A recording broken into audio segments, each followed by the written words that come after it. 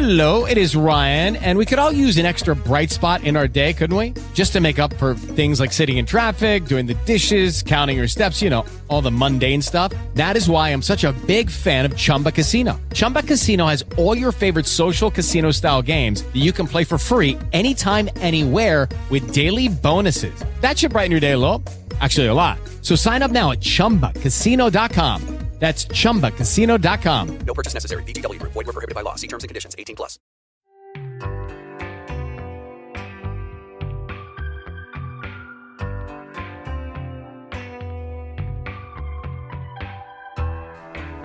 Salutations, Mets fans. Welcome to this week's edition of For All You Kids Out There, a Mets-adjacent baseball prospectus podcast. I'm your host, Jeffrey Paternostro. With me once again this week is Jarrett Seidler. Jarrett, I'm a little worried about you. What's up? I'm reliably informed you're watching college baseball now. I always watch college baseball a little bit. I have to keep up. I have to know who the good players are. And, it's Keaton's job. I can't I don't know, man. I know it started this weekend, and got to watch Hunter Barco pitch today. Adrian Del Castillo's in the Florida Miami series is the one that's worth watching this weekend outside of just the pitchers. But I just want to point out that on Friday, Cespedes Barbecue tweeted out this: "Damn, Miami was down 3 top 9 and tied it up with walk walk, ground out walk, hit by pitch, pop out, walk walk. Fuck yeah, college baseball." Yeah, college baseball is what it is. I'm not a huge college baseball aficionado, certainly Keenan's territory for the most part, but there's nothing out. It's February. There's nothing else on. It's either college baseball or some random MLB network shows. Derek Lewis starching Curtis Blades last night. Yeah, I saw the gif of that. I think you sent it to me. Yeah. But yeah, it's it is useful for me to have an idea what Adrian Del Castillo looks like and Judd Fabian looks like, and yeah, there's only so much. Obviously, I go to University of Hartford games. I probably won't be this year, and if I was fully vaccinated and felt better about it, I'd probably go see UConn since they have a couple notable draft prospects. So does BC, but there's only so much time in the day for prospect stuff. Yeah, there's nothing else on TV. I was playing NCAA 14 on my second TV while watching this. I switched the PlayStation 3 to the second TV because all I really use it for is NCAA, and NCAA is mostly a menu game because the real fun in NCAA 14 is the recruiting.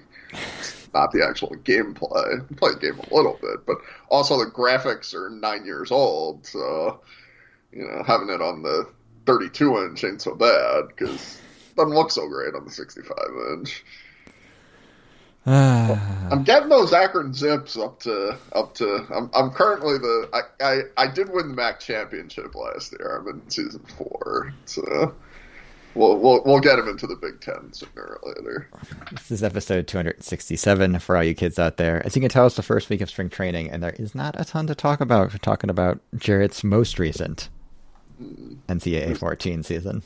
There's more than there was an hour ago, because and I think there's more. There's 2 more Mets free agent signings to talk about, and major league free agent signings. Yeah. And a baseball man said a bunch of very stupid stuff. To be fair, I'm pretty sure 29 other owners certainly believe and might even say out loud close to those things, but might be smart enough to check to see if there's a camera running before doing so. Yeah. I mean, listen, we both talk to people that work in baseball, usually not the team president level. I might talk to a team president once a year, but... and when you're in a comfortable situation or a situation that either is off the record or you think is off the record, a lot of those guys will start discussing pretty widely. And Kevin Mather apparently did so for the Bellevue Breakfast Rotary Club or whatever, and it was being recorded and was put up on YouTube. And he said a whole bunch of he said multiple racist things during it, and he also said a whole bunch of Collusive extremely things. anti-labor, collusive stuff that he shouldn't have said. But worse than him saying it, and worse than him getting caught saying it, is that he believes it. Oh, yeah. And the absolute worst part of all of this is, listen, we both have friends in the Seattle org. I think one of them actually listens to this podcast. Sorry. But this is not the first time that this organization has been connected with this exact same shit. It's not the first time this organization's been connected to racism. It's not the first time this organization's been connected to racism in player development. It's not the first time Kevin Mather has been connected to some really bad stuff. He's gotten hit for sexual harassment previously. So, when you keep doing the same shit with the same bad people, Yeah, I know they've sort of shuffled him around after the sexual harassment stuff, but still seems to be out there giving quotes representing the team, even if it's at the Bellevue Rotary Club. It's team president. No, I know. There's an internal sexual harassment complaint filed against him about 10 or 12 years ago that has been publicly reported in the Seattle Times. Yeah, and there's only so many times Major League Baseball can respond to this with a mix of shrug emoji and a new hotline to report stuff and a sternly worded press release and firing the guy, because I'm sure Kevin Mather's about to get fired. He's a minority owner. You can't really... Yeah, but I'm sure he's about to, suspension or whatever. Right. He's not going to be the president of the Seattle Mariners in a week, because we know how this goes. Sure. You say that like Mickey Callaway isn't still the pitching coach for the Los Angeles Angels. Yeah, but there's no will to ever actually change the underlying factors that contribute to this. And that's actually the problem when it comes down to it. You say he won't be team president anymore, but Larry Baer is still the CEO of the Giants. Yeah, they got him through a suspension, and yeah. That one was on video, too. Yeah. You look at what's the Domingo Germán stuff with the Yankees going on right now. He's back, and Aaron Boone gave a not-so-great answer on him, although not as bad as Joe Girardi gave on Odubel Herrera. Sure. And Zach Britton just basically went out there and threw everybody under the bus, which he is correct to do, by the way. That he is a good person for doing that. I do want to I just certainly do want to give him credit for it. I do wonder if that's every veteran on any of these teams has the power. I mean, power is not the right word. Has the ability to do this and affect the conversation around it. Yeah, and almost none of them do. Yeah. The only quote I saw about Odubel Herrera out of the Phillies locker room from a veteran star player was by Aaron Nola, and it was nearly as bad as Girardi's. Yeah. Bryce Harper and Zach Wheeler weren't running to the microphone to say that what Odubel Herrera did was not okay and he shouldn't be on our baseball team like Zach Britton did. So, there's a limit to how, there's a limit to how much of this stuff can keep happening before I think people have to recognize that it's actually systemic. Racism in baseball is systemic. Right. So Dr. Lorena Martin, who was the Mariners' he was director of high performance or whatever. basically accused the Mariners, front office up to Jerry Dipoto and the director of player development, whose name I don't remember, the guy from the Rockies, of just really essentially functionally racism in player development. If you read I think it was originally in The Athletic, it might have been the Seattle Times, I don't remember offhand. But if you read her accusations, it's nothing we haven't heard before from a lot of different organizations, I feel like. No, it's not. And, that front office, when things were going well with Dr. Martin, was not shy about trumpeting that in the media. Mm-hmm. That they had a Latina woman in a high-ranking front office position of importance, and that she was important to their player development process. And then, they really like trumpeting the progressive nature of their player dev too. Yeah, the quinoa tacos or quinoa burrito stories from Instructs. We don't even play baseball. And the second that went south, all of a sudden, she wasn't an important part of our player development, and she's a crank. And a whole lot of media took that at face value. And fast forward, 2 years? Yeah, 3 thereabouts. years? Something like that. Fast forward a couple of years, and the team president goes out and says a lot of it publicly.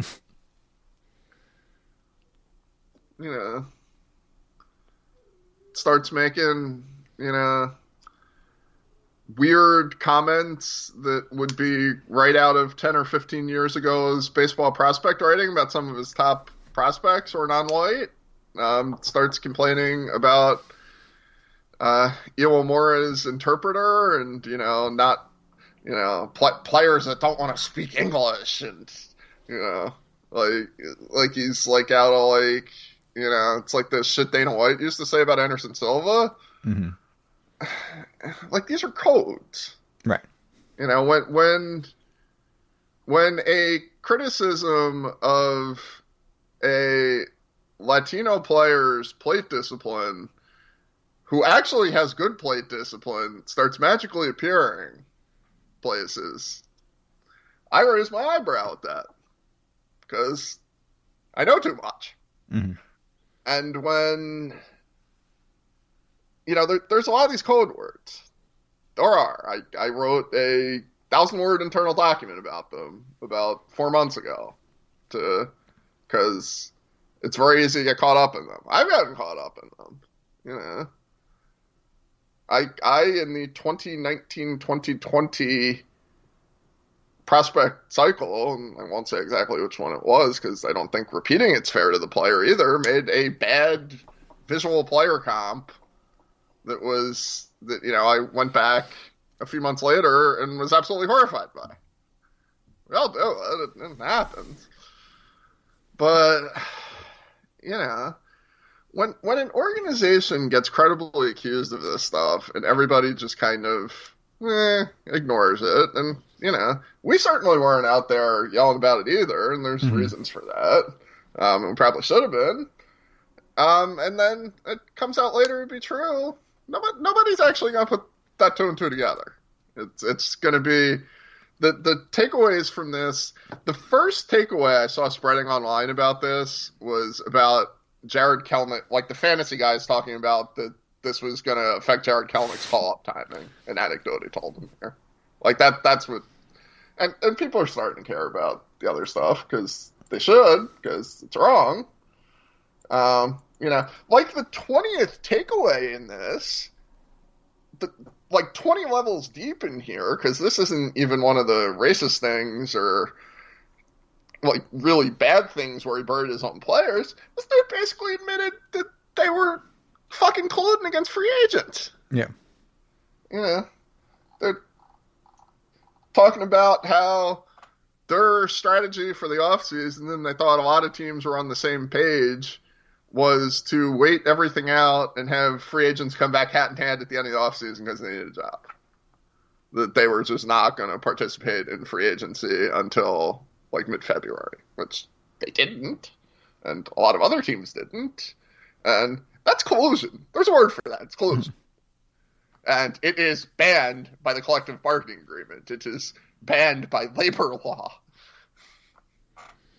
It is funny that they literally, I'm looking at a breakdown of everything he said, that they've already like planned out when they're calling these guys up for like service time purposes. Yeah. You know what? Saying that you're calling Jared Kelenic on a date in February, saying that you're calling Jared Kelenic on this date up because this is when his service time clock is manipulated and because he did not accept your Evan White style suggestion. Mm-hmm. Do you know what you just did? You set yourself for one hell of a service time grievance. Because you can't actually do that. Taylor Trammell will be a late summer call-up. Late summer, you say? Right. Yes. He also claimed in here that if they had a COVID outbreak, that he would have activated himself over Kelenic. Yeah. To play left field. Because he wasn't going to start Jared Kelenic service time. You can't actually say this. It is not actually okay to manipulate prospect service time. The problem is there's never been a case adjudicated where the team admitted that they did it. Anytime a case with that kind of fact pattern has come up, it has been settled before it reached binding arbitration. I know more than I can say here, but, yeah. You know, like, stall for 30 seconds while I make sure something's been publicly reported. Okay. I'll just, I guess, add some more of the highlights in here, which is him also saying that they did fine financially last year, even without fans, because their TV deal's good. Almost like the TV deals for these teams are more important than having actual attendance. Okay, so Ron Blum of the Associated Press, who is, I would say, one of the long-standing baseball writers and one of the better ones, and is extremely well-sourced with both the league and the Players Association. And if you read his stuff, that's very obvious. He was sent a copy, or he was privy to the details of the Chris Bryant arbitration decision. And Ron Blum reported, and wink wink, I have no reason to believe that this is incorrect, wink wink, that the Cubs basically conceded in the arguing of that case that they could not have only done that to push back his eligibility for free agency. But Bryant still lost because he couldn't prove that the reasons were pretextual and fake. Right. The Seattle Mariners just admitted that whatever they use to send Jared Kelenic down in a month is going to be pretextual and fake. Mm-hmm. You might have lost that thing. And it's not very hard to download a YouTube video. I already got a copy of that video on my hard drive for when it's deleted in 20 minutes. Here's the pull quote from Ron Blum's article.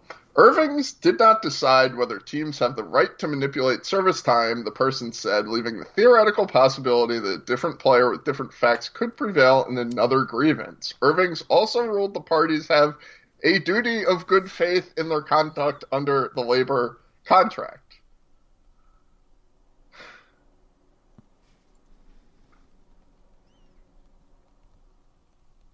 There's another one. There's another article where he goes even into more detail. In a 42-page decision obtained by the Associated Press, Irving's accepted Epstein's explanation that injuries to Mike Olt and Tommy LaStella prompted the timing of Bryant's call-up to the Cubs in April 2015, concluding that there was no proof of a, quote, nefarious motive, unquote. Do you know what proof of a nefarious motive for this would be? Saying shit on camera to the Bellevue Rotary Club.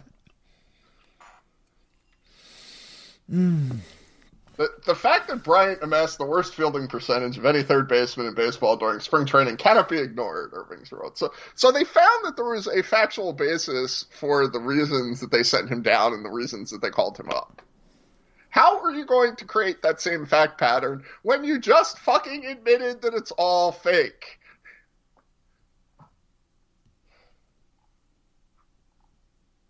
And this is like the 20th worst thing in there. Yeah. I told Jess it was going to be a short episode this week, and we're 20 minutes in, and we haven't even gotten to the Mets stuff, of which there is a fair bit. So the Mets signed another starting pitcher, Jarrett. They now have David Peterson competing for a rotation spot, as you wanted. Yeah. Good work. Signed Taijuan Walker for what is functionally 2 years and $20 million. What for luxury tax purposes is 3 years and $23 million. Yeah, it's got like essentially what amounts to a small insurance policy. Mm.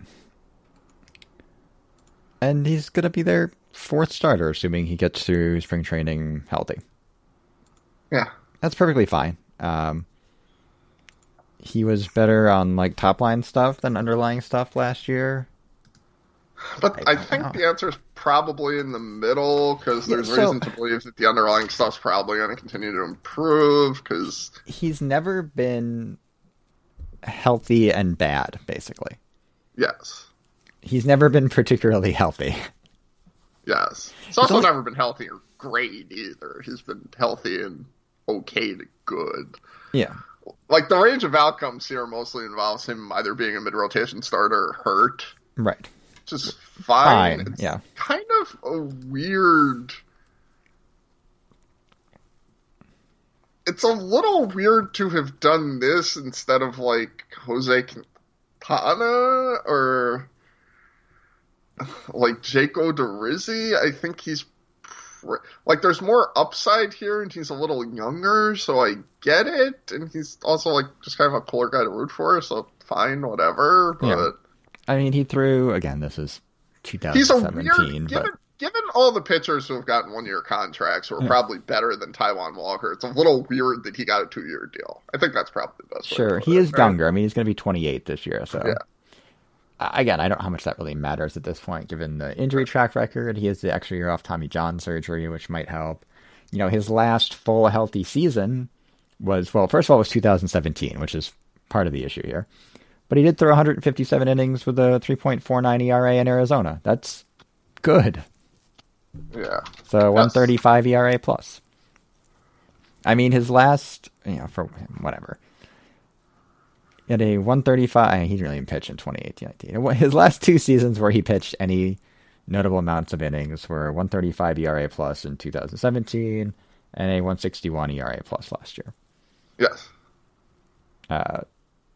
He has generally outpitched his peripherals because he does get a lot of ground balls. Yeah. He throws strikes. He's been homer prone, but he's also played in parks where that's going to be more of an issue than city. But yeah, he's likely to be fine, if not particularly durable.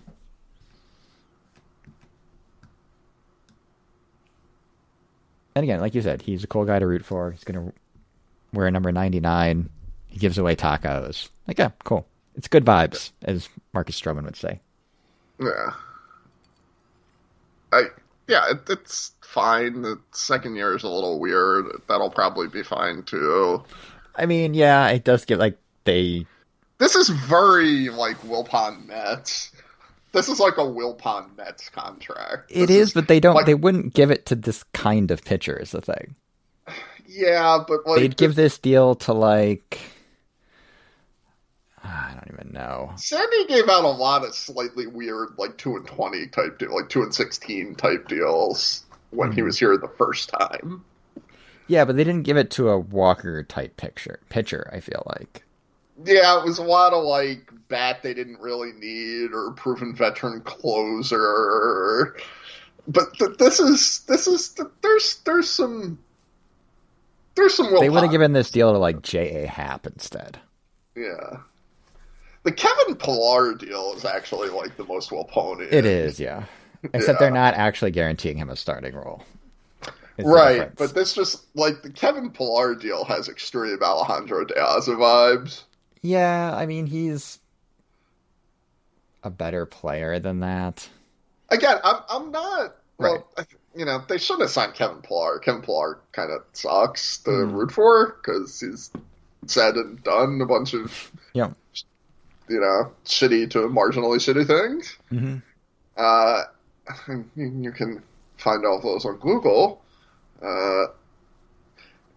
Purely from a playing perspective, Kevin Pillar is like, he's a role 5 outfielder that crushes lefties, which is like exactly what they needed as their 4th outfielder. Yeah. He can play center better than any of their starting outfielders. Although he might not be a good center fielder anymore. Yeah, I'm a little He's probably fine there. Like, right, I'm a little skeptical of the small sample size defensive stuffs. But that's like... It does read... I mean, he's not an elite defender anymore by any stretch. So Sandy, the first time he was here, and some of this was clearly driven by Jeff Wilpon. Some of it was probably him, too. He's building depth by the second best way to build depth, which is to sign good depth players. Mm-hmm. The actual best way to build depth is to get good starters and make your current starters, who are better than good depth players, your depth. This is how the Dodgers have done it. Right. You reduce Edwin Rios and Chris Taylor into smaller roles than locked-in everyday starters, and Chris Taylor's like a better player than Jonathan Villar or Kevin Pillar. Mm-hmm. And you could have done that with J.D. Davis, who was also a better player than either of those guys. However, J.D. Davis is your starting third baseman instead. You could have went out and gotten a good starting third baseman. In fact, like the Dodgers literally did with Justin Turner. I mean, Chris Taylor as a Dodger in 5 years, which comes out to a little over 350 plate appearances per season. Although that's not entirely fair because that includes 2016. In his 4 full seasons, he was closer to like a 450, 500 on average player. But anyway, he's hit 266, 340, 465. And can play 6 different positions credibly. Yeah. And he's not a despite not being a locked-in starter for them, 2017, 4.5 win player, 2018, 4, 2019 was his down year, and he was worth 1.7 in 400 plate appearances, and 2.1 in 214 plate appearances last year. I think the best way to put this was a hallmark of the first Sandy Alderson regime, and some of it was Jeff Wilpon, and some of it carried over before and after, too. But the Mets sign players for roster spots instead of signing the best players and letting the roster spots fill out later. So it's not, we need a better center fielder than Brandon Nimmo to push Brandon Nimmo to a corner and to have one extra corner bat for some depth, and also so these guys aren't horribly stretched. Jose Martinez under Jeff Wilpon would have been their backup first baseman and platoon outfielder. Right. But it is, we don't have room for George Springer, we don't have room for Jackie Bradley, but we do have room for Kevin Pillar because he's a right-handed hitter that can play all 3 outfield spots. Which also describes George Springer. Right. Yes, but George Springer will have had to start every day. And we didn't have 600 plate appearances for George Springer, so we didn't go that hard after him. Mm-hmm. We don't have a backup spot for J.D. Davis, so J.D. Davis is our starting third baseman. We're not going to get somebody better than J.D. Davis to play third base. And I do think with like Taijuan Walker, they were put in that spot with pitching because they literally just had no pitching going into this offseason. Right. But it was also, if you look they had at a fourth starter archetype here that they were looking to fill. They kind of did. A fourth starter. They kind of did. Stroman signed the qualifying offer. He's your number 2. You go like Carrasco, he's your 3rd starter. He's a little better than that, but and Walker's your 4th starter. And that leaves Peterson, Yamamoto, and Lucchesi, who are probably a little overqualified for 5th starter, maybe, but generally fall into that archetype. Sure, and you want that optionable pitching depth. Yeah. That's something. I'm not even really criticizing the way they actually got a better version of the 3rd and 4th starter types they usually target, so. Yeah. Like, there's a good chance Carrasco and Stroman are just 2s, and that's fine. And obviously you have Syndergaard coming back at some point as well. Yeah. This is all fine. Walker's fine.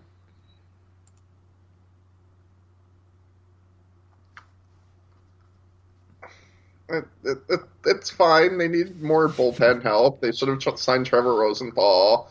They've had like 5 different good relievers where immediately after the good reliever is signed, they've said, well, we offered him similar money, but the other team offered him a chance to close. You know how you can get past that? You can offer them more money. Yeah. Yes, assuming that's true, and not just the we tried, but the we trieds on relievers have gotten, comically out of hand. I know Andy Martino said they were basically done. I'm still expecting them to sign, Shane Green or somebody like that, because, the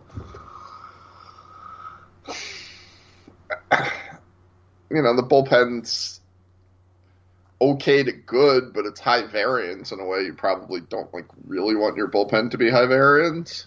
Yeah, I mean, I'm not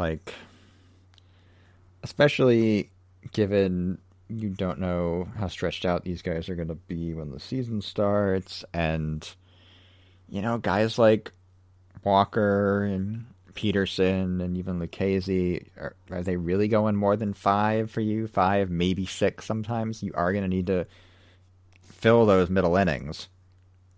And with Lugo's injury, you've moved out. You're going to see a lot of Miguel Castro. You're going to see a lot of Jacob Barnes. You see a lot of maybe Drew Smith. And look, maybe those guys work out, but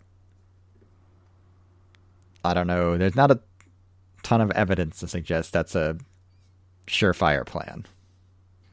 Right, and for a team that has been all offseason long, from Liam Hendricks to Trevor Rosenthal and everyone in between, leaking interest in elite relief help, they've signed Aaron Loup and Trevor May. Trevor May is fine. Aaron Loop's probably fine too, but when you start talking, we would have claimed Brad Hand, but then we didn't offer him the same amount of money that we would have when we said we would have claimed him and thus did not get him. We would, we offered Trevor Rosenthal about the same money, but he wanted to close. We offered Brad Hand about the same money, but he wanted to close. We didn't want to go for 4 years on Liam Hendricks. And this is how you end up with a opening day bullpen projection on roster resource that currently includes Dellin Betances, Jerry Familia, Jacob Barnes, and Mike Montgomery. Oh man, I forgot about Mike Montgomery. Did we talk about? Oh yeah, we talked about it last week. So at the end of the show, you mentioned they signed him as an NRI and big game hunter. And yes, Tommy Hunter. Here's some other names will be in the mix. Stephen Tarpley, Drew Smith, Daniel Zamora, Tommy Hunter, Jerry Blevins, Aradis Vizcaíno, Tom Windle, Trevor Hildenberger, Riley Gilliam, Jared Robinson, Marcel Renteria, Joey Lucchesi, Robert Gesellman, Jordan Yamamoto, Franklin Colome, Sean Reed Foley, Sam McWilliams, Thomas Sapucki, Yenzi Diaz, Jared Eichhoff, Corey Oswalt, Harold, Oscar De La Cruz, Tyler McGill. Oscar De La Cruz. These guys are all in camp competing for a bullpen spot, theoretically. That's a lot of depth. Somebody like Oscar De La Cruz might look really good or something. Sure. But, you've got... None of those dudes are Liam Hendricks or Trevor Rosenthal, despite my misgivings about Trevor Rosenthal. And the hope that... are you really going to keep Jacob Barnes on this roster because you're afraid to put him through waivers? It's Jacob Barnes. You got him off waivers. You did indeed get him off waivers. You forgot Sam McWilliams, too. You can throw him in there. There's one roster spot, by the way, that they really need to upgrade. They're catching depth right now. Here is every catcher other than James McCann who is in Major League camp. Mm-hmm. Tomas Nido? Yep. Patrick Mazeiko is somehow still on the 40-man roster. I think he's going to be the move for Kevin Pillar finally, but... We'll see. Bruce Maxwell. Yep. David Rodriguez. Yep. Nick Meyer. Yeah. Francisco Alvarez. That's it. Right. I mean, you can sign a third catcher whenever. That's not a huge deal. Right. But I don't recall who actually wrote this over at Mason Avenue. I want to say it was Brian Salvatore. If it wasn't, I'm sorry. Like, this is a roster that could really use Tyler Flowers. It could, yeah. Yeah, like, this roster could really use Tyler Flowers. And I know Nido has to be put through waivers. You can actually keep 3 catchers if you want. That's a thing you can do. Yeah. Or you can put Tomas Nido and his career 190 batting average through waivers, because that's also a thing you can do. Listen, we both like Tomas Nido. Yeah. Tomas Nido has 270 plate appearances and a 45 WRC plus. Yeah, I will say it's unfortunate that he didn't get a longer run as a backup last year to see if the swing changes are actually doing something for him. But, you know, that's I think the way it goes. Tomas Nido establishes himself, and I think I would rather them keep 3 catchers in that situation. Yeah. But Tomas Nido being out of options should not be a... Yeah. Like, these are the decisions good teams have to make at the back end of their 40-man roster. Yes. The Mets are at the point now, assuming that Pat Mazeika is the move for Kevin Pillar, that you might lose. They've built enough roster depth where you might lose a decent player through waivers. Right. You might lose Jacob Barnes on waivers. Yep. If you consider Jacob Barnes a decent player. I mean, he might be a credible major league middle reliever. That's the kind of guy you risk losing. Right. Right. Tomas Nido might be a credible backup catcher or even like a 1B. That's the kind of player you risk losing.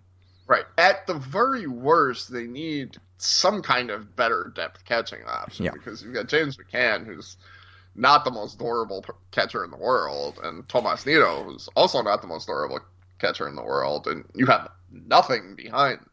Right. I mean, if you're not targeting like Tyler Flowers, you got to do better than another Rene Rivera NRI. It becomes tough to bring catchers into camp much later than this, especially when you're going to deal with COVID protocols. But you are looking at guys you might be able to get on an NRI. Like, I know you've seen a lot of J.R. Murphy. Yeah. Like, he's fine as your third catcher. Matt Wieters is available. Wieters, yeah. Seems like the Cardinals don't have a lot of interest in bringing him back. You might be able to get him on an NRI at this point. Juan Centeno is still out there. Yeah. So you can get a decent quality third catcher. Caleb Joseph. Like, these are not exciting names. Josh Fledgley. They're not. No. They're not, but, they're... And you can also, because other teams are going to have to put their backup catchers to waivers at some point, so you can watch the waiver wire for a catcher, but generally, it's not, like, super fun to be doing that. Mm-hmm. One player that is not in camp, Jarrett, is Tim Tebow, who retired this week. Tim Tebow retired. Listen. We've talked a lot. There's been a lot of Tim Tebow discourse in general over the Tim Tebow discourse basically spans almost this entire podcast at this point. These things can all be true. Mm-hmm. Tim Tebow, it was a joke that Tim Tebow was signed. Mm-hmm. Given that he had so little professional experience and so little baseball experience, no professional experience, no college experience, high school baseball player, wasn't a hugely talented prospect in high school as a baseball player, obviously was as a football player. Given that, and given that he was signed as basically a PR stunt, the fact that he became a credible upper minors below average upper minors player is a phenomenal athletic achievement by him. You know, just phenomenal. And he was a perfectly credible Double-A outfielder. He was not the worst player on the field in most of the Double-A games in which he played. I do think, if not for injuries, he probably would have gotten called up in 2018 or 2019. Which, again, would have been a PR stunt. There were times at which he was only one or two injuries away from getting called up on, quote, merit, unquote, but that was really more of a testament to how bad the outfield system depth was at the time for the system. Sure. You know, he was 2 grades of barrel control away from being a major league bench type, up and down type player. Which, I mean, that's again, a lot. Yes, that is both way closer than I ever would have thought when I saw the workout tape of him in 2016. Sure. And also not all that close. Yeah. I'd say that about a lot of guys. You know? I mean, if you didn't know anything about him, and that includes his age to a certain extent, because he certainly was a lot more physically mature than some of these guys, and he was, you know, one of the great collegiate athletes, period, of all time. Yeah. You know, we noted this, like, I think we saw, was it Columbia against Canapolis? Oh no, he was somebody standing next to somebody. It would have been in Lakewood, but he like dwarfed everybody else. Like, I remember when we compared him to Micker Adolfo, and he like dwarfed Micker Adolfo on the field. So I wrote a call-up article for him in 2018 because we were pretty sure he was going to get called up before he broke his hamate. Right. He would have gotten called Yes, up. he would have gotten called up. He absolutely would have gotten a September call-up that year. So I pre-wrote a call-up article because it was like, this could happen any day now, and then he broke his hamate. And I posted on Twitter because obviously we're never going to run it now. And Colin pointed out that I had pre-filed it, so it should still exist somewhere, and I found it on my Google Drive. At the time, and again, this was a period in which we were a little freer with comps than we are now, I comped him to Jose Pujols, who was an outfield prospect of the Phillies system, was also a very physical player that needed 2 grades of barrel control. And Jose Pujols also got to Double-A, was also okay in Double-A, then had some injury problems, and Jose Pujols got released last year, and to my knowledge hasn't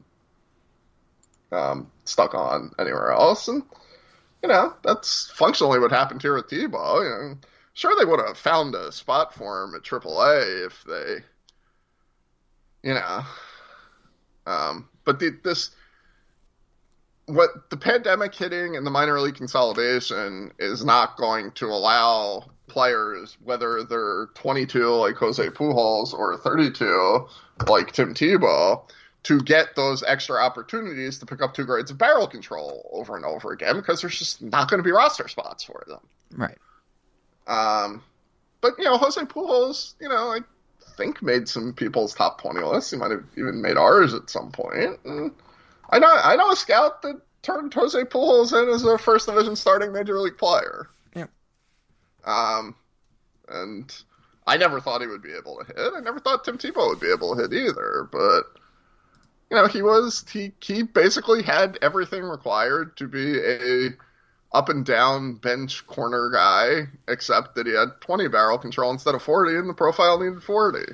Right. I mean, I said this before, but if you didn't That's know a huge difference, It by is. the way. That's not a small difference. I want to make clear, saying all he needed was 2 grades of barrel control is massive. Yeah.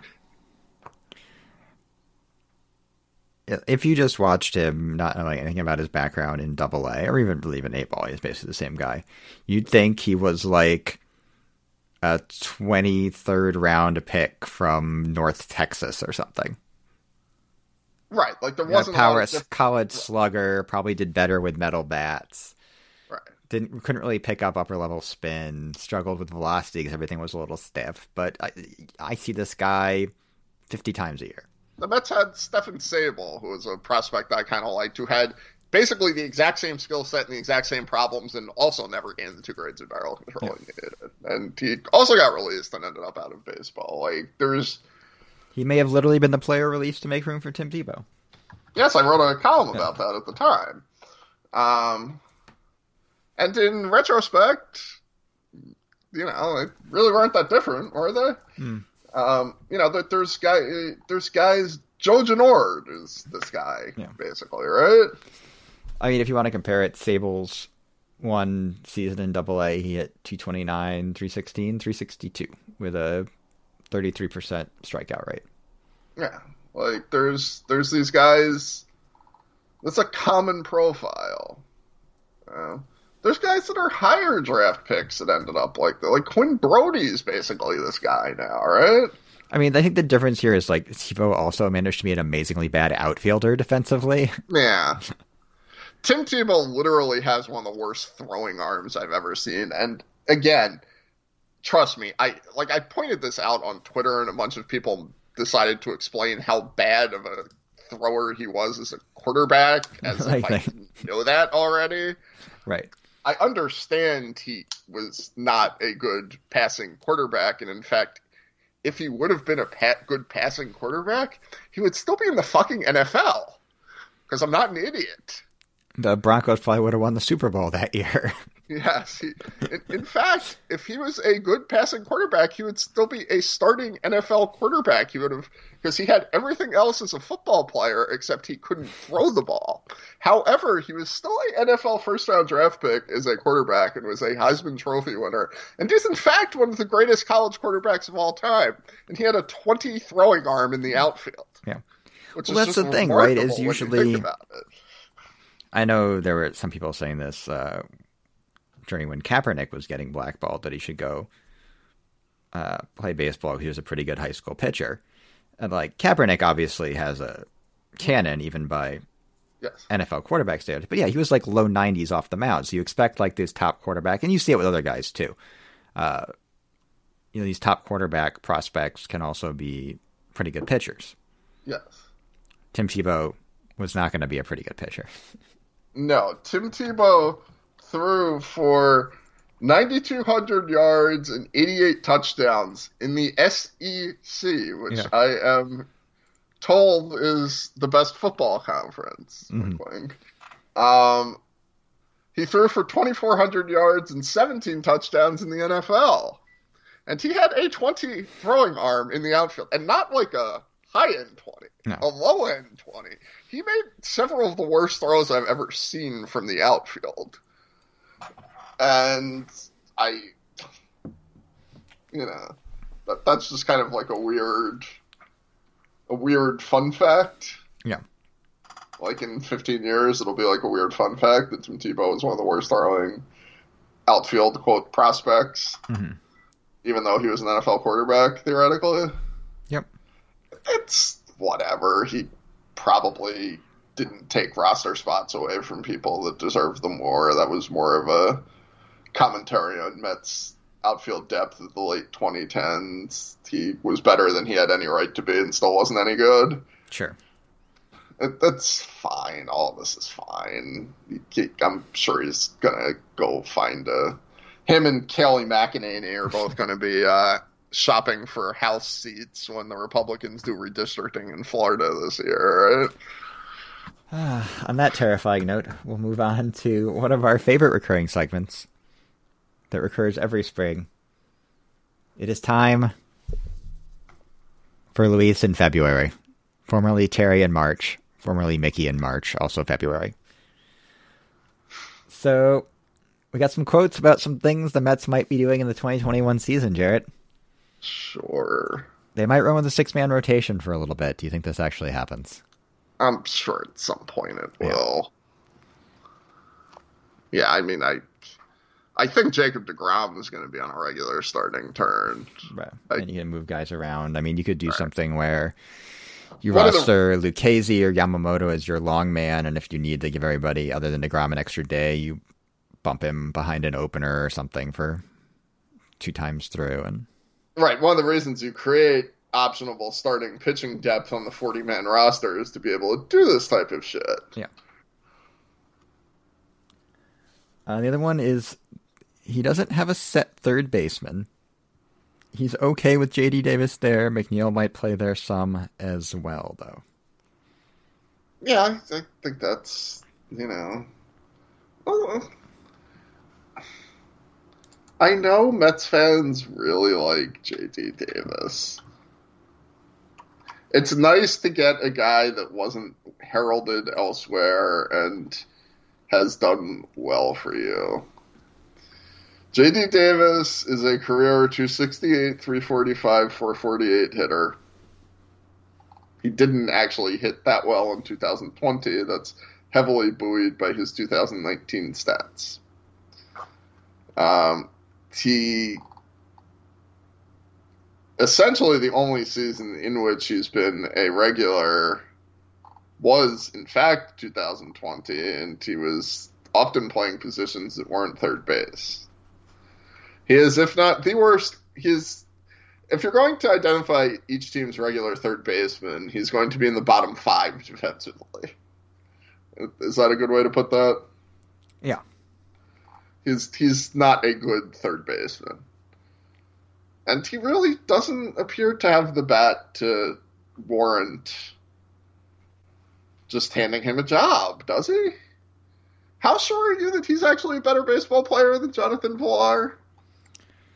Yeah, I mean... 65%, 70%? That's probably about right. It's not 100. So the idea of, and again, this is all the argument to have went and gotten a better second or third baseman at some point in the offseason than Jonathan Villar. Yeah. But given Chris Bryant talks never got past first base, Jarrett. Reported by the guy who suggested that the talks with Chris Bryant were farther along than first base. Andy Martino of MetsBlog.com, by the way. I think everyone listening to this knows that, Jared. Yes, but we've got to give him credit. It's very important to give people credit for their scoops. Yeah. So this was by Andy Martino of MetsBlog.com. We've done Luis in February. Let's do some Zach in February. Yeah. Zach Scott, this is from Hannah Kaiser. Spoke to Zach Scott this morning, who reiterated the Mets will talk extensions with Francisco Lindor this spring, citing Lindor's desire to not negotiate in season. We do preparation on our end, so we're ready to have those conversations when they are. So, hang on, I gotta get the other one's even better. As for maybe locking him up for a long time before Lindor plays a game as a Met, Scott said, when you're talking to a player at that level, it's understanding the little things they like to do and just making sure we're prepared for them more than we're preparing them for us. Mark Feinsand and John Heyman, who I would say are two of the more plugged-in people to Sandy Alderson. Is that pretty fair? Yeah. Yeah. There's a group of reporters that got a hell of a lot of scoops when Alderson was around the first time and is continuing. Mark Feinsand's been a week ahead of every Mets thing that's happened. And John Heyman's, the person who is giving John Heyman the most scoops is no longer with the organization, but I think Alderson's still talking to him too. Mm-hmm. Both suggested within the last few days that they thought that this was fairly imminent, that Lindor, and these are both like MLB Network hits, that Lindor was not just going to sign an extension this spring, but was likely going to be the next player with a major contract extension. Again, we talked about this at the time when the trade happened. He's always wanted to extend. The Mets should know what the number is, because obviously Cleveland knows what the number is, because they had conversations with them. And while you cannot perhaps talk to the player ahead of time, because that would be tampering. Unless the window's open, which you can do, although the Mets did not in this case. You can certainly ask Cleveland prior negotiations, hey, what did he want for a contract, out of curiosity? Also, that was being publicly negotiated through the media. Yes. And again, the Tatis extension might have added 8 figures to it, or thereabouts. Maybe it didn't. But, yeah, the idea that they want to do this face-to-face, I think, is fairly normal for these kind of extensions. It's just easier to get everyone in a room and hammer it out over a day. So the Cleveland offered Francisco Lindor about 200 million, Yeah. 210, 220. And Francisco Lindor wanted about 300 million to extend. And in fact said during his initial press availability with the Mets that he really hadn't changed. Yep. So, and there really wouldn't be any reason for him to have changed because he's 1 year closer to free agency, but it might be during a lockout year, and his 2020 wasn't great. It was one of 60 games, so it was one of his worst seasons. So there's not going to be like a big additional premium now that there wouldn't have been a year ago, Right. And on his extension. There is And something again, to you want to also sit down because you might want a specific contract structure for CBT reasons, opt-outs, stuff like that. all of these, like, there's brackets within the context of these major contracts. Right. Like, I mean, the Cleveland obviously never got that far because they started $100 million apart. Right. Mookie Betts is a better player than Francisco Lindor, right? Yeah. And he got 365. Yeah.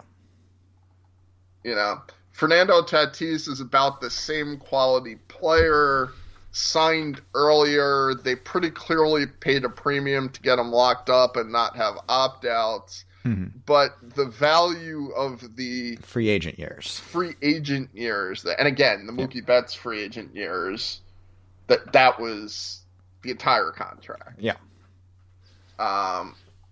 The Tatis free agent years, you're going to value it about 285, 290, 295. They're also probably saving about $20 million on those ARB years, conservatively. The Giancarlo Stanton deal, the free agent years were valued about 280, 290, but there was an opt-out involved. Yeah. Um, And again, I want to be clear. I could not care less if it's 300 million or 320 million or 340 million or 360 million. Just sign it. Nolan Arenado was 234. So there's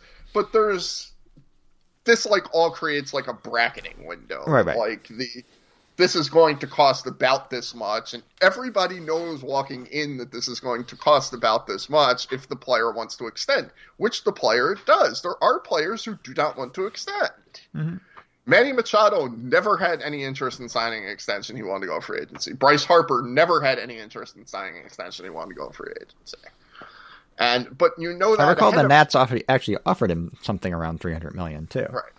Like, you know that ahead of time. That's built into and Lindor is not going to sit down Lindor is not going to give a press conference and say, yeah, I'd like to extend here, and then go and sit down if he's not going to be willing to sign an extension for around the amount of money that he's supposed to get. This is just how this goes. And I know there's thing I don't want to negotiate in season, but I think it's reasonable to put a deadline on this stuff, and I don't think it'll get to that point anyway. This shouldn't be a difficult negotiation. It shouldn't. Everyone knows what the number is. Right, And if it's working out that you want to make it 12 years and 320 to spread the hit more, fine, whatever. Right, or, you can get into opt-outs or vesting provisions. And there's a lot to negotiate here. Right. But it's not actually difficult to come to the number, to get the right number. And again, I can't imagine the Mets. The tell to me here has always been that they included Andres Gimenez in this trade, which means that they thought that they were never going to need Andres Gimenez again. Yeah. That's what that tells you. Yeah. That they and you can say, Trevor Story and Carlos Correa and Javier Baez are going to be available this offseason, hypothetically. But you picked your guy is the thing. Right. You could have very easily not included Andres Gimenez here. I am sure Cleveland still would have done that deal with Ronnie Mauricio instead, or Francisco Alvarez, or Matt Allen, or somebody. Mm-hmm. But the fact that you included Andres Gimenez in this deal means that you do not think you are going to need Andres Gimenez next year. And the only reason you don't think you're going to need Andres Gimenez next year is if you're just going to offer Lindor a contract he's going to take. This is not difficult to deduce. You say that, Jarrett, but it seems to have been trickier in some circles than others. I mean, everybody needs something to write about, right? It's true. It's the worst time of year for that. Go write about how Noah Syndergaard keeps dunking on Rich on Twitter. Apparently, he appears to be like following him on a burner now because he's Could like have a private responding to list or tweets. something. I don't know. Right, he's like responding to tweets that Rich, like, he's like responding to Rich's tweets outside of being tagged in them. Which, Rich is a celebrity now. This is always going to happen. Is this my fault? I feel like this is my fault. It's at least partially your fault. Yeah. Sorry, Rich. We don't have any trouble finding things to talk about this week, God knows. So we'll take a break now. We come back, do the third half of the show.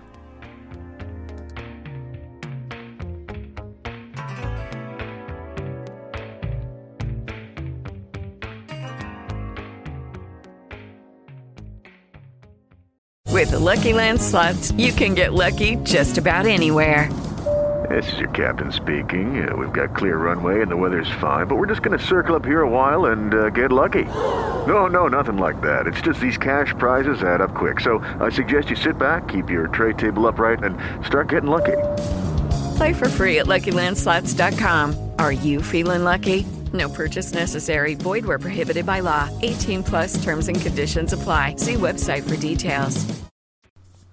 Welcome back. Now it's time for the third half of the show. Before we do the third half of the show, we do housekeeping. This is For All You Kids Out There, episode 267. For All You Kids Out There is a Mets-adjacent Baseball Prospectus podcast. You can find us on the internet at baseballprospectus.com. The podcast is on iTunes and various other non-iOS apps. Just search For All You Kids Out There, and you can listen or subscribe right there. I encourage you to do both. I also encourage you to rate and review the podcast. We're on Twitter at For All You Kids. Jarrett's on Twitter at J.A. Seidler. I'm on Twitter at Jeff Paternostro. We have a Facebook group at facebook.com/groups/For All You Kids Out There. And you can email the show at allyoukids@baseballprospectus.com. We will get to the emails in a second. By the way, yeah, I would like to...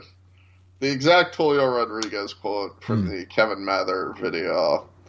A personality bigger than all of you combined... His English is not tremendous.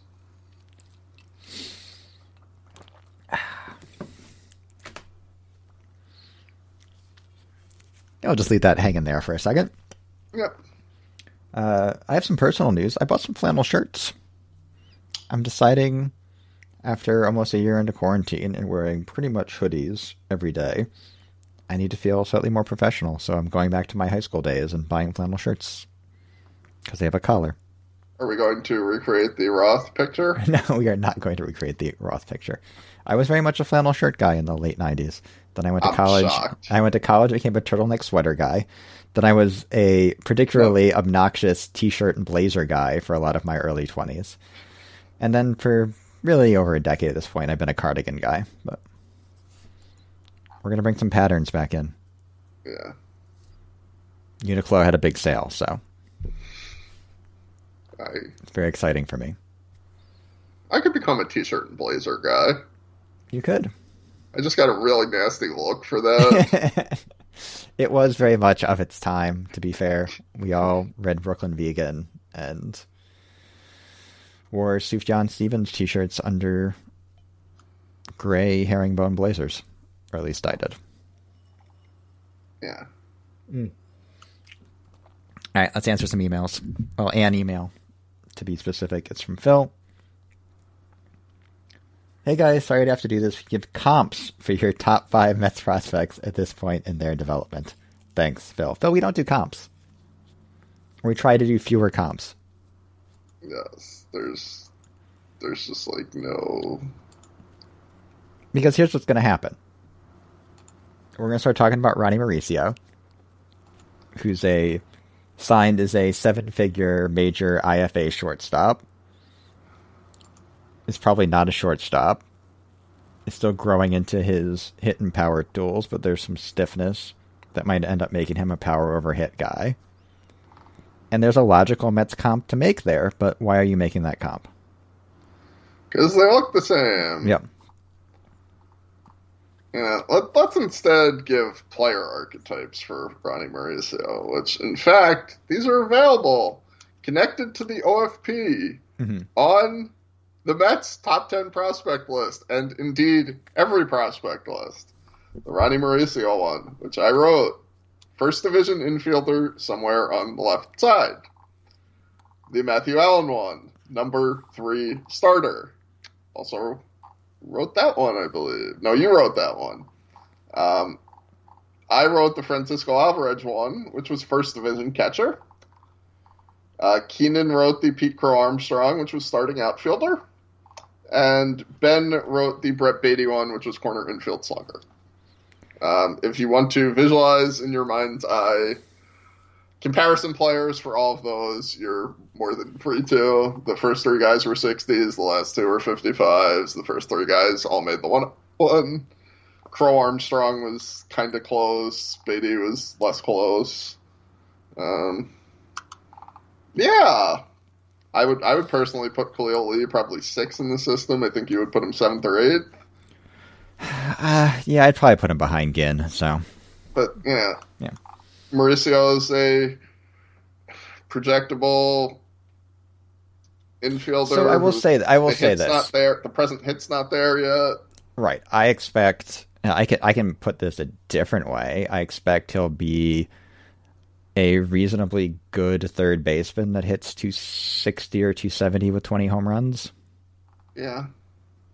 Again, you can draw the same player comp if you want, but I actually think number 3 starter might be a little light for Matt Allen. Yeah, I mean, we didn't have enough to go on there, really. Right. He's going to be a power starting pitcher that racks up strikeouts, but maybe doesn't have the third pitch to be truly elite. I know 80% of the people listening to this podcast already know that every other site has Francisco Alvarez 50 spots ahead of where we had them. Sure. I also know that. Yeah. You know that too. Yeah.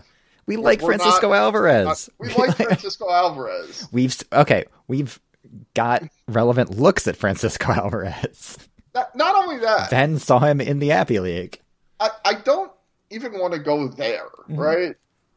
Here's the actual problem with Francisco Alvarez. He is a 19-year-old catcher. Yeah. Go look back at prospect lists and top 100 prospect lists and where the teenage catchers ranked on them and what happened next. I yelled about this on Twitter a couple weeks ago. Right. So, if you look at our 101, and this is true at least for the last couple of years since Jeffrey and I really ranked started. Too many catchers, more catchers than we're comfortable with. Yes, we are already ranking more catchers than we're comfortable with, but we also have generally not run teenage catchers in the top 50. It would have to for us to run a teenage catcher in the top 50 historically or the top 25 elite prep draft pick, and even then I wouldn't feel comfortable because prep catchers are right. And there's almost no situation where even a high 7-figure IFA can do enough as a professional by the time they're 20 to. Alvarez was handled extremely aggressively. We got the same Francisco Alvarez reports that everybody else got. We probably talked to the exact same person on them. Yeah.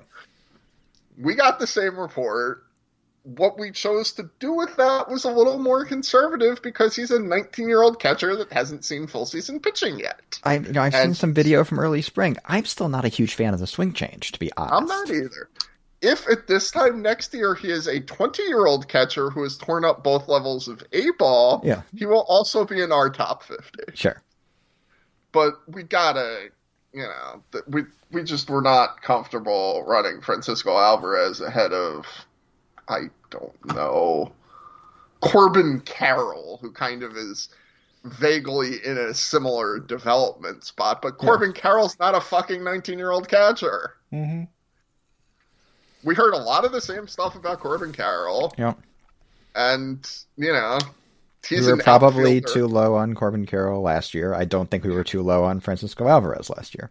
Yeah, I'm perfectly comfortable with where we have Francisco Alvarez ranked. I know that is many spots below where other people have him ranked. I don't care. All right, we go to the Facebook group. Question from Jake. Q for the P. This is right up our alley. What exactly do you guys mean when you say someone has poster energy? I understand what you mean, But as someone once said, I can't explain it, but I know it when I see it.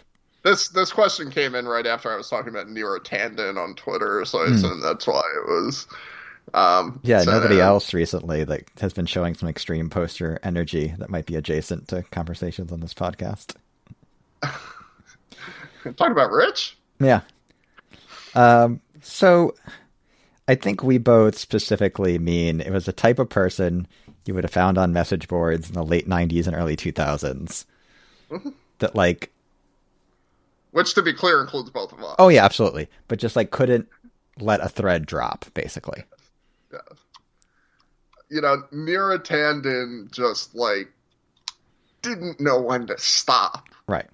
Like, she would just go, you know, listen, there's a whole host of neoliberal think tank hacks that would have gotten easily confirmed to be OMB director because they didn't have a long history of posting too much, because they knew when to stop on Meet the Press or on social media. They also probably believe a lot of the same things that Nero Tandon believes about the people she was posting about. Absolutely. I am sure. I mean, despite both of us having extreme poster energy, we do manage to shut up every once in a while. Right. And, you know, Nero Tandon, you know, said things about, you know... the people voting on her confirmation. Yeah, I mean... I don't know why Joe Manchin decided to tank her nomination. He said it was in part because of tweets she made about Senator Bernie Sanders. Bernie Sanders, as the Democratic chair of the Senate Budget Committee, basically can't tank her nomination himself because of things she said about Bernie Sanders. But he certainly could ask his conservative friend from West Virginia to do so. Message board politics are always very complicated. Yeah, and, you know, she posted too much. But, yes, Nero Tandon is the definition of poster energy. I will use a example that jumped to mind for me. This is on Amazing Avenue, even before I was writing there, when I was still merely a commenter and had extreme poster energy. Got in a days-long fight in the comments of, I don't even remember what. It might have been like a game thread or a Mets Morning News about arguing Jeff Francoeur against Angel Pagan. Yeah. And who was the better outfielder. Yeah. Days. Like, every time whoever I was arguing with, I don't remember who it was. Like, I don't think we had the live telling you who posted on the page at that point, so you had to refresh to see it. Just sitting there. The extreme poster energy is clicking. The poster energy is just clicking the refresh button on the thread. That's what it is. That's like both accurately describes what happened, but it's also a larger metaphor for poster energy. It's that you don't just have a desire to post, but you have a need to post. Yes, that's a good way to put it. Yes, like you have a need to post. Like you just can't stop yourself from making that one next tweet. Yeah. I don't know anything about that. No, clearly. I have never been a compulsive poster. So I have a question. This is from my friend John, who listens to the podcast. Q for the P. Will the change in minor league scheduling affect much of a scout or prospect evaluator's views or role during a now embiggened series? I should have talked about. Interesting question. I should have talked about this in the first half of the show and put it on the agenda, but I did. But yeah, so they announced the minor league schedules. We kind of knew this. It's putting it more officially. AAA starts, I think, the first week in April. Double A and below starts the first week in May and runs a couple weeks later than it normally has. It runs into mid-September. But they're all doing 6 days on, 1 day off in like full 6-game series. So if you're your universal minor league off day is going to be Monday. Some of the Western PCL teams. is Wednesday because like midweek flights are cheaper. It's a flying league. If you're a team area guy, this is fucking great. Yes. Because you get your full 6-game look without having to travel to 2 separate cities unless you're unless you're catching the team at home for a 6-game set. But normally, like, if you were on New Hampshire and you're catching them, the vagaries of your schedule, you might catch them 3 games in Binghamton and then 3 games in Reading. Yes. So there'd be more travel, more hotels, more time in the car. That will eliminate a lot of that. Which is nice. Scouts are always trying to figure out ways to either stay in the same place for a week or stay relatively close to home for a week or 2. Right. So this is if helpful. If you're a scout based in New York City and you need to catch Richmond, you might wait till they're in Somerset for a week. Now, a downside of this, and this is going to be a problem for us that we haven't discussed yet, is that there's only a small handful of teams coming to each park. Right. Because the teams are playing each other over and over again. So I know Keenan noted that Jacksonville, where he's based out of, which is now a AAA team, I think half the games there are either Charlotte or Norfolk. Right. And we haven't even looked at how to deal with that yet, but and the answer might be that we can't.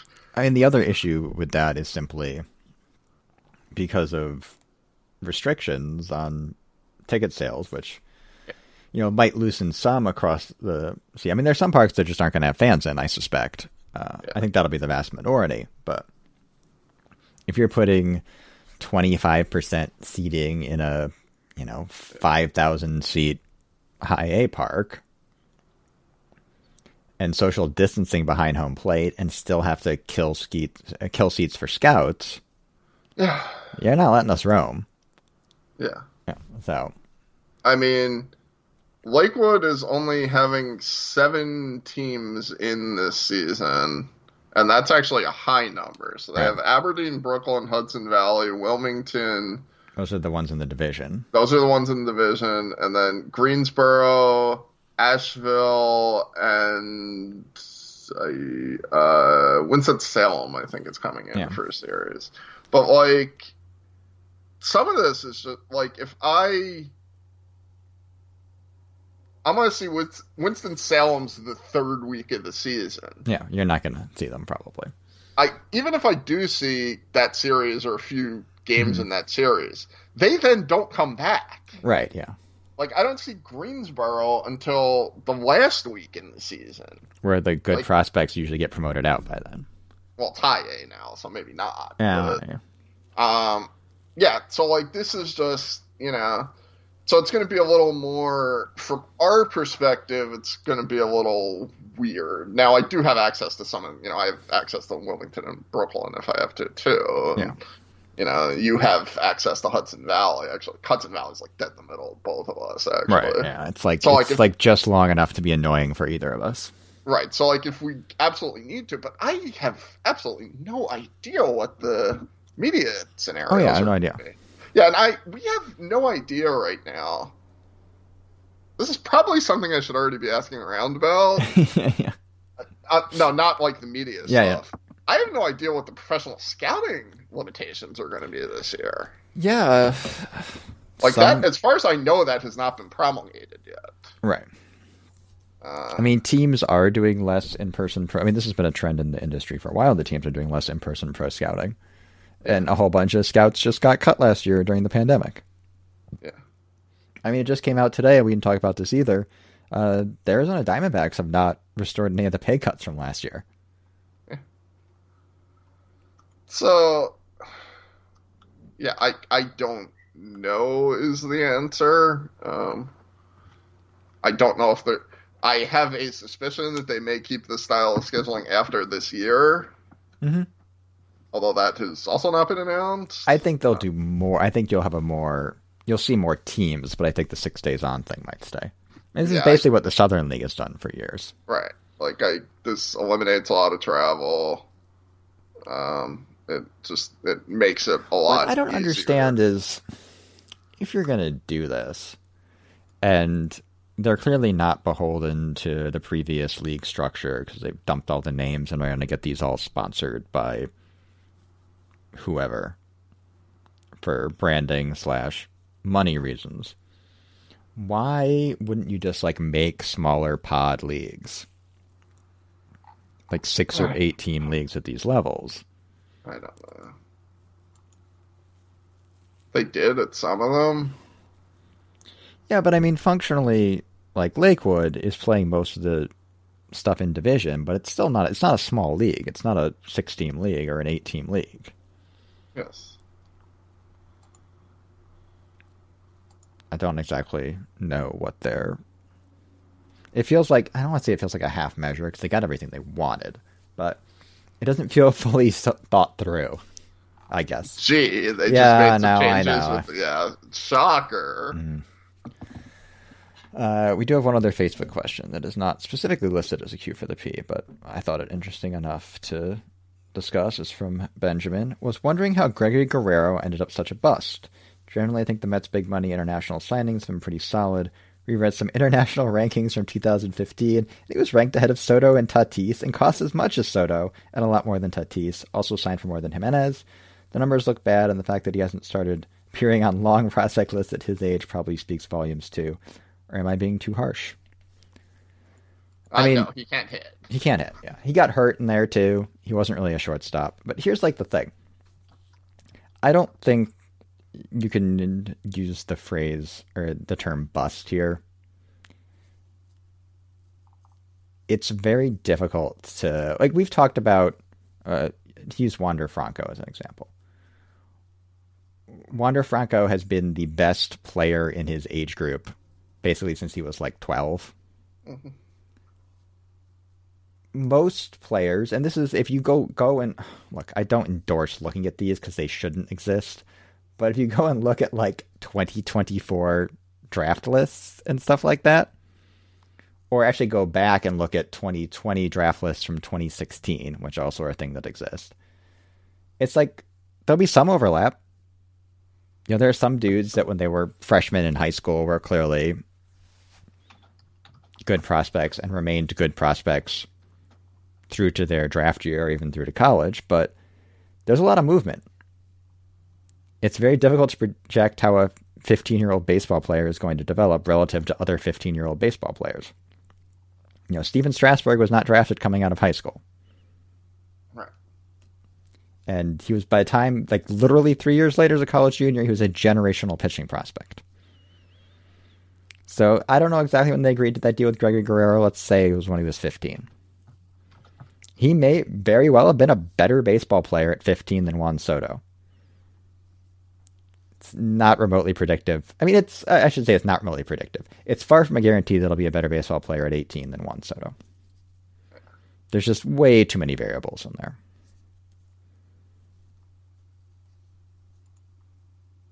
All right, yeah. So this is the 2020 MLB draft. Top 50 prospects from Perfect Game from 2017. Okay. Now, I only have the top 10 because I'm not a Perfect Game subscriber. Yeah, sure. That's fine. Austin Hendrick. Okay. He was one of the best prep bats in that class. Trey Fletcher reclassified to 2019 and was a second-round pick. Garrett Mitchell was a college player, obviously, and stayed there. Victor Medeiros, which is I know the name. I remember the name, but yeah. He pitches for Miami right now. He went to college. Yeah, had some buzz for that draft, but didn't really. I think he had more like 2019 buzz than he had more buzz in 2019 than 2020. Joe Doyle, who went to Notre Dame, became a reliever and was a 5th-round pick last year. Yeah. Mac Horvath. I know the name. Yes, who is at North Carolina now, I believe. That's right. Skylar will correct us on all of this. Tommy Mace, who did not get drafted that last year, although it was because he's a pitcher from Florida, did not get drafted. Bonus / medical / whatever. Went back to Florida, is likely to be a top 3-round pick this year. Yeah. Chris McMahon, who went to Miami and was pretty good. 2nd-round pick with the Rockies, I think. Dylan Cruz, who was not signable and went to LSU, I believe. I believe that's right. Skylar's going to correct me. And Nate Wolgamuth, who went to Arkansas, I believe, as a two-way player, but was kind of a example of a guy that might have signed in a regular draft in like the third or fourth round. Right. So again, those are all like not awful. Yeah. But they they not, wouldn't be they weren't the top 10 guys for 2020. No. Not they just weren't. The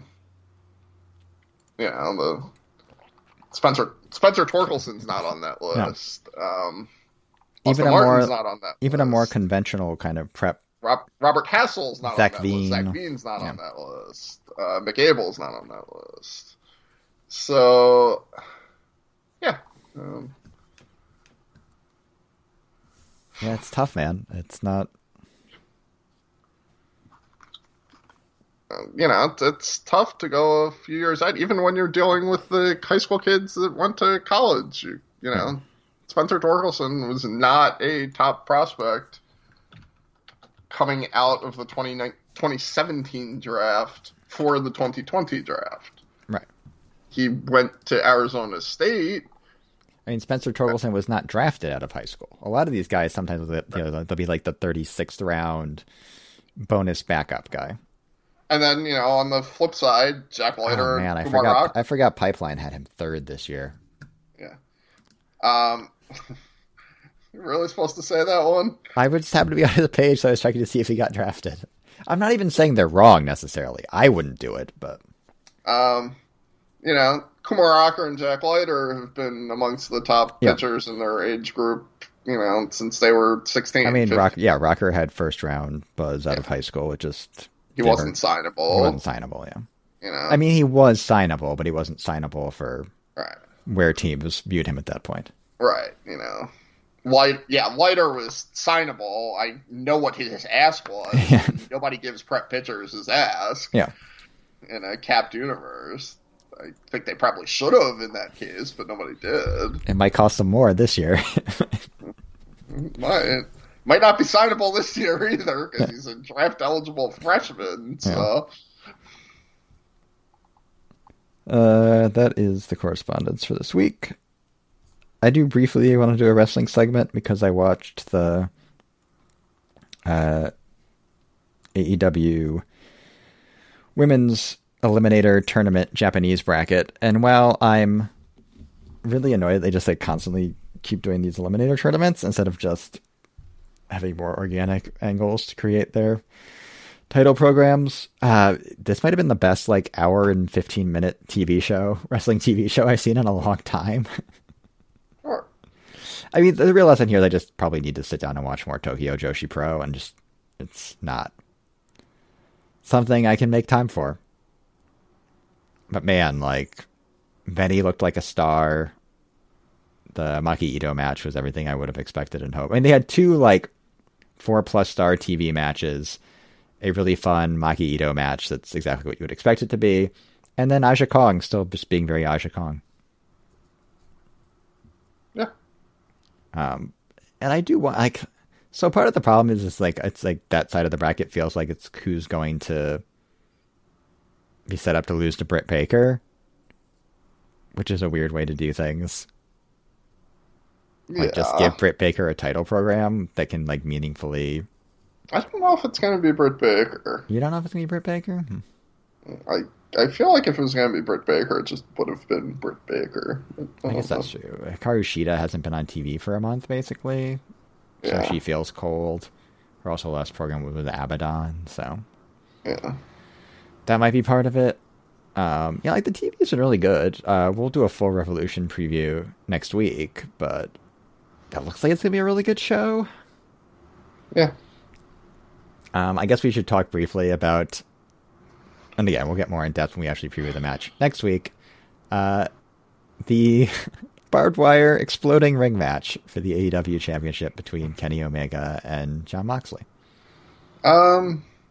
Yeah, I mean, they've clearly had this idea for a year and a half, right? Right, because Moxley winning the lights out match is the obvious build to this. Right, this has been a epically long build to this match. listen, I assume this match is going to be pre-taped. Yeah. Also assume it's going to be in the football field. Mm-hmm. Look, we've all watched, both of us have watched a fair bit of FMW. Yeah. This could be like one of the great wrestling matches of modern time. It could also just be an epic clusterfuck. Yeah, So, the thing about their first match, if we're using that as a template, is they basically attempted to have a high-end main event style match with sort of the accoutrements of American deathmatch wrestling around it. I thought it was a phenomenal match. Yeah, you liked it more than I did. I thought it was excellent. But, yeah. I thought it was one of the best matches of 2019. The FMW model. So here's the thing. Everyone keeps comping it to FMW because it's like the FMW match style. It's like their match type. It's Onita's match type. I suspect if I'm Kenny Omega and I am a deep student of 90s and early 2000s Japanese wrestling, the match I'm looking to mirror off of isn't like Onita Funk or Onita Hayabusa or the Megumi Kudo matches from that era. It's Hanma Yamakawa from Big Japan, which was considered to be like the 6'3", of deathmatch wrestling when it happened in 99. Now that was just like a barbed wire board match. It was more of a generic death match, but they're very capable of just having a high-end, like New Japan style main event, and then the ring explodes.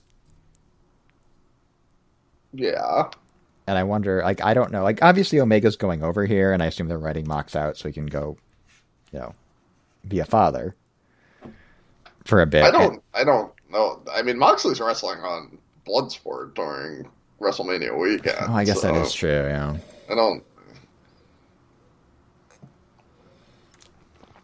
I mean, Omega has to win this match. Again, we can get into this more in the preview. I feel like Omega has to win this match for the angle they're doing right now. Yeah. So Julio Rodriguez has just tweeted in English motivation with like the purple devil emoji and a stonks up emoji. Yeah. So it's the JP Crawford all his motivation. I have a few more things to say about that I'm gonna eat right now because you have toned down your poster energy. We ranked Julio Rodriguez as the number 3 prospect in baseball based on a lot of live looks at Julio Rodriguez and a lot of first-hand information, second-hand information.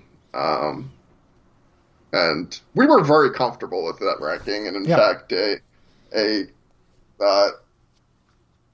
reasonably high-ranking person within baseball whom we trust a lot and is a much better evaluator than either one of us suggested they should actually be first and not third. And that's all I'm going to say about that. Yeah, it seems like a good place to wrap. So we will see you next week for another edition. For all you kids out there.